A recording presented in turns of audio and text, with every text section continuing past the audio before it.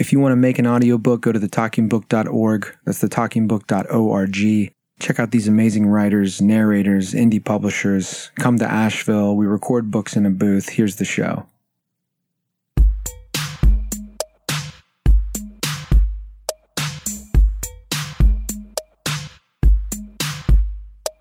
Hi, everyone.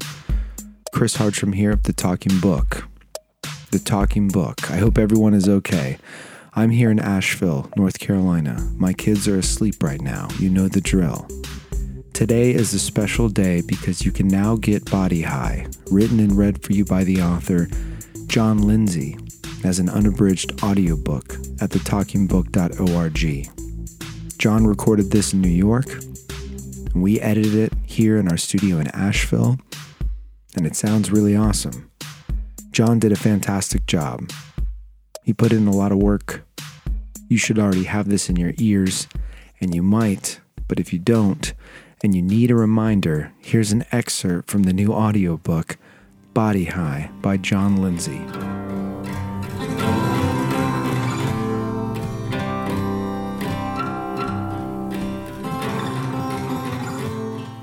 Chapter 5. The wound is fussy, oozing. I need medicine, but I'm running out of money. There's a low-cost pharmacy in Chinatown, but unless Jolene hurries, we won't make it before they close. She flops on the futon. To get her out the door, I tell her about my spinal tap and the other human research experiments, the experiments to which I volunteer my body. I shaped the trials into a sob story of sacrifices I made to help my mom. She was helpless, I say, and those assisted living places, they aren't cheap. In reality, government disability checks covered my mom's rent. And that's why I sold my kidney, I say, leaving out the part about the Armenian scammers who strong-armed me into the operation. Jolene holds up her hand to signal no more, and says, "Dude, you're kind of an idiot." She slips a bottle of white wine into her purse.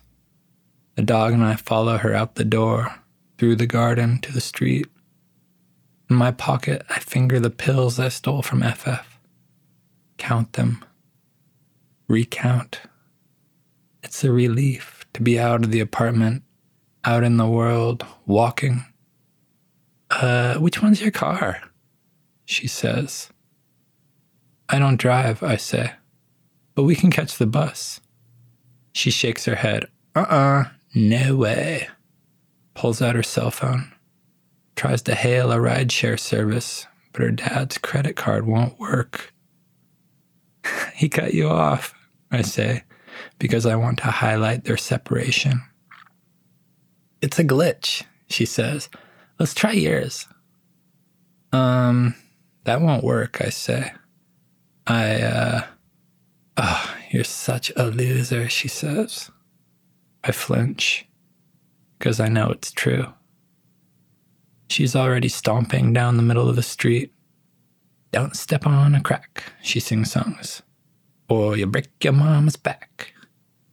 I try to ignore her. The implication of the rhyme, that I'm to blame for breaking my mom. Up in the sky, the sun is beginning to burn.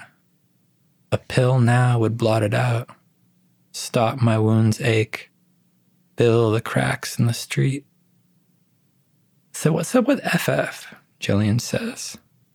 "Don't," I say. "What?" She hooks her arm in mine and syncs our footsteps. "You're too young," I say. "Does he have a girlfriend, though?"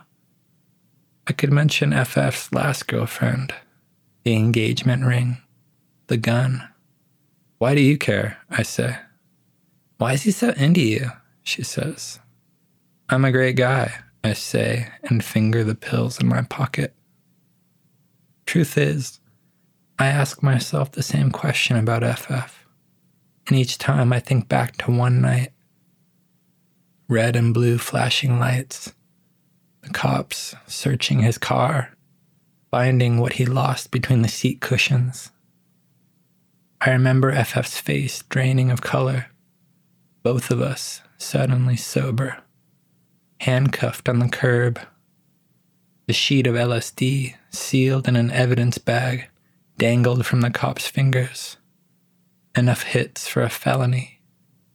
But because FF was 18, I said the acid was mine. I still remember the look FF gave me. Guilt mixed with what I guessed was love. He mouthed the words, "I love you," or "I owe you," as they cuffed me. Flaubert tugs the leash, pulling me to a traffic island. He pops a squat on yellow grass, pees like a girl dog. I watch the traffic on Figueroa and look for the bus. Jolene takes the rollies from my hip pocket. She tries to roll a cigarette and drops tobacco everywhere. My phone rings. It's FF. Receiver to ear, I roll Jolene a cigarette. FF is fired up about some wrestling scout who'll be in the audience for his match. "This could be it," he says. "This could be it," I say. "Is that FF?" Jolene rips the phone from my ear. "What up?" she says. "Oh yeah?" She turns her back on me. "That's cool. Yeah, I'll be there." She lights the cigarette. "Oh, what are you listening to? Is that Madonna?" She takes a drag. "I'm not stupid, you're stupid. I'm gonna make you a playlist." Overhead, the sun is burning. At my feet, Flaubert is breathing heavy, overheating. I should take him to the shade, but I'm transfixed by Jolene on the phone with my friend. I want her to look at me, to see me. I turn toward the curb and watch the bus pull away. "Leland wants me to get off the phone," she says. "Okay, smell you later." "We missed the bus because of you," I say. "We'll have to catch the next one at the next stop." Her boots scuff the sidewalk. We keep seeing signs posted on telephone poles that say villains. These yellow signs used by cast and crew to locate movie shoots. The signs point toward Chinatown. "I should swing by the shoot," Jolene says, "since I'm going to be an actress and all." I laugh. I can't help it. "You don't believe me?" she says. "I start NYU in the fall." She curtsies as if to applause. I'm at a loss. Not only because of the privilege she seems to have enjoyed at the expense of my mom, but also because of what Jolene's acting career implies about every interaction she and I have shared. "Great," I say. "And your dad is paying?" She rolls her eyes. "So what?" "He should be in prison, that's what," I say. "He raped my mom." I need Jolene to know this. But the way she glares at me, eyes narrow, says she already knows. Says she knows better than I ever will. For the first time, her act falters and she doesn't seem so untouched. She walks away and I let her, until the distance between us grows too large and I feel a tug. I need to be near her. I chase after her, nearly trip on a crack in the sidewalk. The dog's long tongue wags.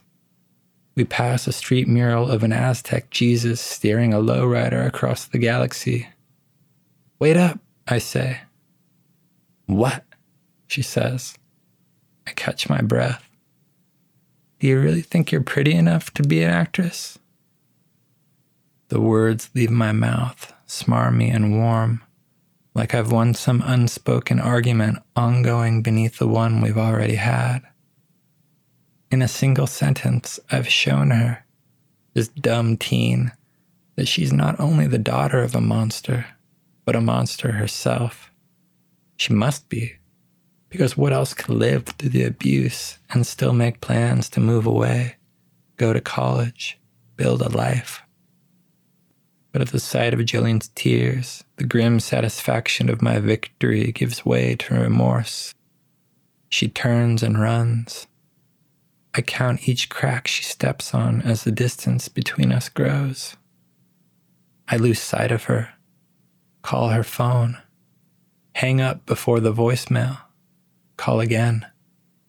I only wanted her to see me, to understand that, in a way, I was also abused.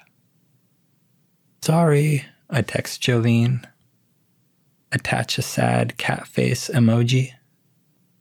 I follow the villain signs until I find Jolene at the picnic bench of a taco cart in the parking lot of a gas station.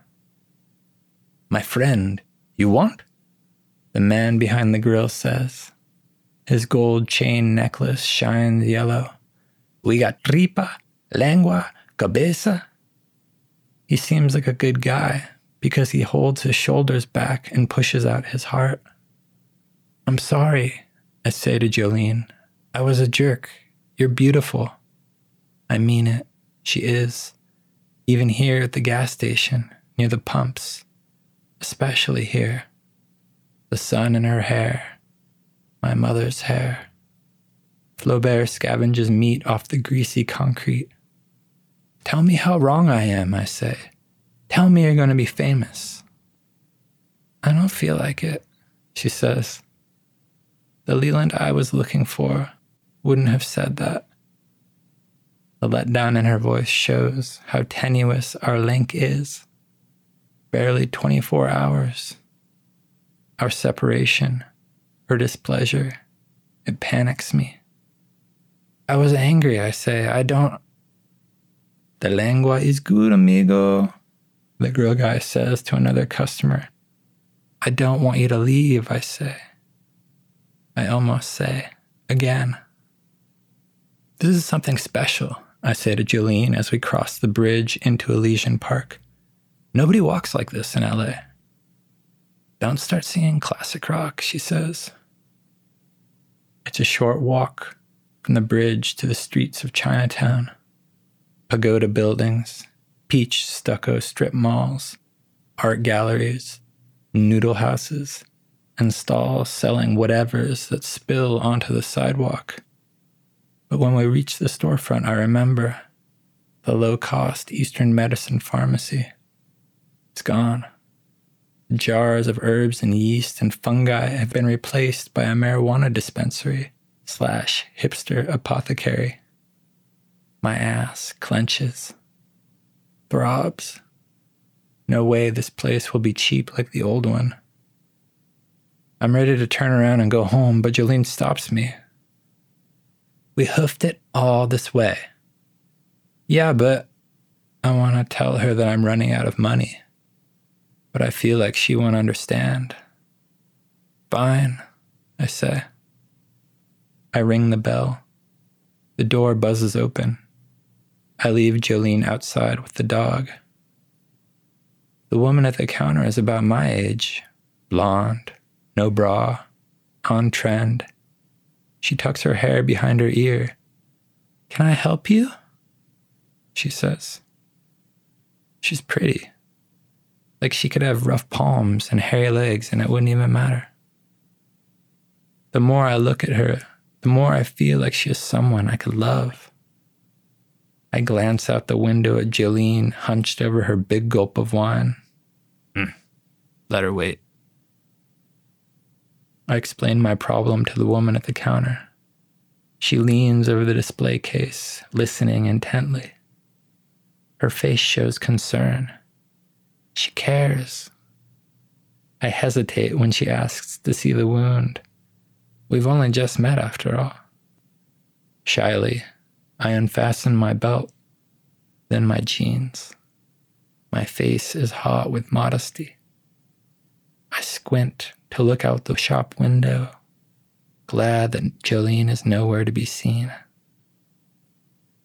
The woman at the counter kneels to inspect my wound. She frowns. She whips her head around in the direction of the stockroom. Ben! A guy with a beard emerges. I pull up my pants. The woman describes my wound to Ben in terrifying detail. She twists the ring on her ring finger. Ben smooths his crop of facial hair. I see his matching ring. It's a pimple, probably, I say, and turn toward the door. Sometimes I get ingrown pubes, too. I'm desperate to extricate myself from the shop, but Ben blocks my way. He jabbers on about his Ayurvedic medicine. He shows me the syllabi for the class he's taking. He is so earnest, so sincere, and pushy. I relent. I drop my pants again. The shop goes deathly quiet. Over my shoulder, I see Ben stroking his face farm. He looks up and down my exposed ass, seemingly in contemplation of something bleak. His wife leans closer, as if she is savoring my wound's rank bloom. From far away, I hear laughter. And there's Jolene at the window with her phone pointed at me. You should see a doctor, bro, Ben says. His wife agrees. But in the meantime, he says, they have something that will help. Maybe. He shows me an expensive salve on a shelf next to beard oil and mustache wax. I'm skeptical, of course, but he assures me it's organic, fair trade, locally sourced, and a string of other descriptors that only make me feel foolish for being poor and sick, for being desperate and unwell around this happy, healthy couple. I guess a part of me wants what they have, even a token, and I'm afraid to go back to Jolene empty-handed. So I purchase the jelly with most of my remaining cash. Jolene makes a few lame jokes at my expense. Infantile stuff, really. Pathetic. Jabs that wouldn't sting at all if I didn't feel so exposed. My failures with women laid as bare as my wounded ass. Jolene doesn't dwell on my shame, though. She's too excited about having found the movie set of villains. I follow her to the parking lot of a Chinese restaurant where, sure enough, a big budget film shoot is in progress. We gawk from behind a steel barricade. But the longer we stand, the more I can sense Jolene's mood crash. We're so close, she says. Across the street, at the craft service table, the film crew eats hummus. I thought being this close was going to make it feel more real, Jolene says, sitting down on the sidewalk next to Flaubert. She lets the dog lick her face. She reaches into her purse and pours more white wine into the big gulp. Seeing Jolene sulk reminds me of my mom. How she'd mope around the apartment, wanting to talk about another dirtbag who'd stopped calling, about the money he owed her, about his dog dick promises. I'd try to ignore her, try to tell her without words that my morning cartoons were important to me, that I was only 5, 7, 10 years old. But she had no boundaries. Why doesn't he call? She'd cry from her chair by the phone. Scooch over, she'd say and nuzzle up to me on the couch, resting her head in my lap. You know I love you more than anything in the whole world, right? She'd say. I'd stroke my mom's hair and offer love advice I'd learned from rom-coms. In these situations, part of me felt lucky, very adult, like a child prodigy, wise beyond my years, trusted by my mother to hold forth on complicated adult subjects. Then again, another part of me never needed to know that the guy who worked at the liquor store where we bought Skittles gave her herpes. Damn it, I'm sick of being belittled, sick of being stuck in this sick cycle that disconnects me from my own needs. I need to escape my family once and for all. I need to ditch Jolene. Without saying a word to her, I walk across the street and into the Chinatown library. I'm at ease among the smell of old books and unwashed crotches. A few wise men nap in armchairs. One snores with a sports magazine splayed over his nose. I grope the bathroom wall for a light switch.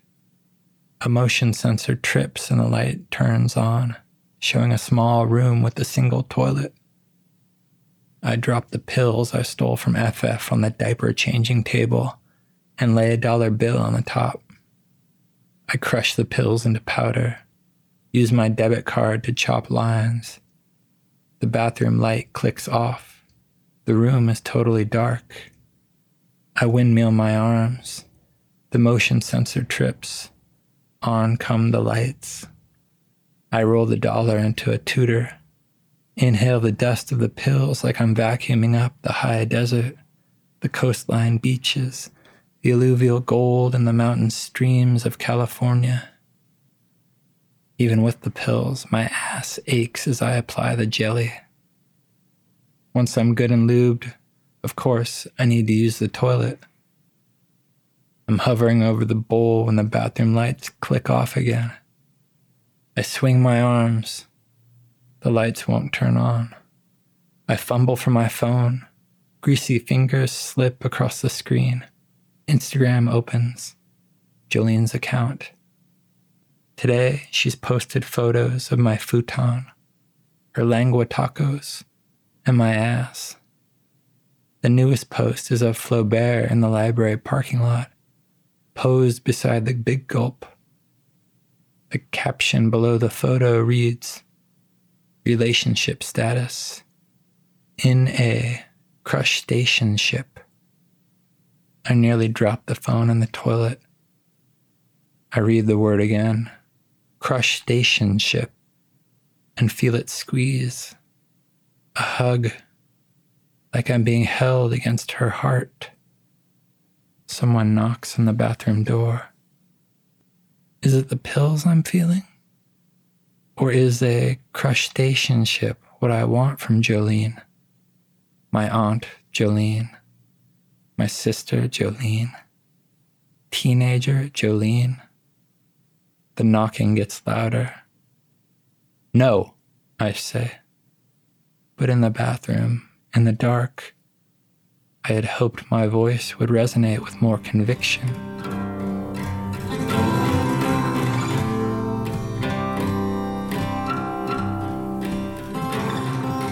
And that was John Lindsay reading a section of Body High, originally published by House of Laud Press and now available as an audiobook, unabridged from the talkingbook.org. I hope you liked it. You can get it on Audible, get it from Amazon.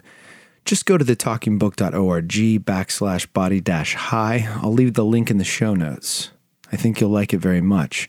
Thanks so much to Brian Allen Ellis of House of Laud Press, John Lindsay, the author, Dave Burr, Sarah Little, our new QC editor, Jason Moore, our proofer, and you, the listener of Body High by John Lindsay. Go get it right now. We make books in a booth. My name is Chris Hartram. Bye. Like a bishop who has forsaken sympathy, chasing sister squares, I was lit before I knew that you were there.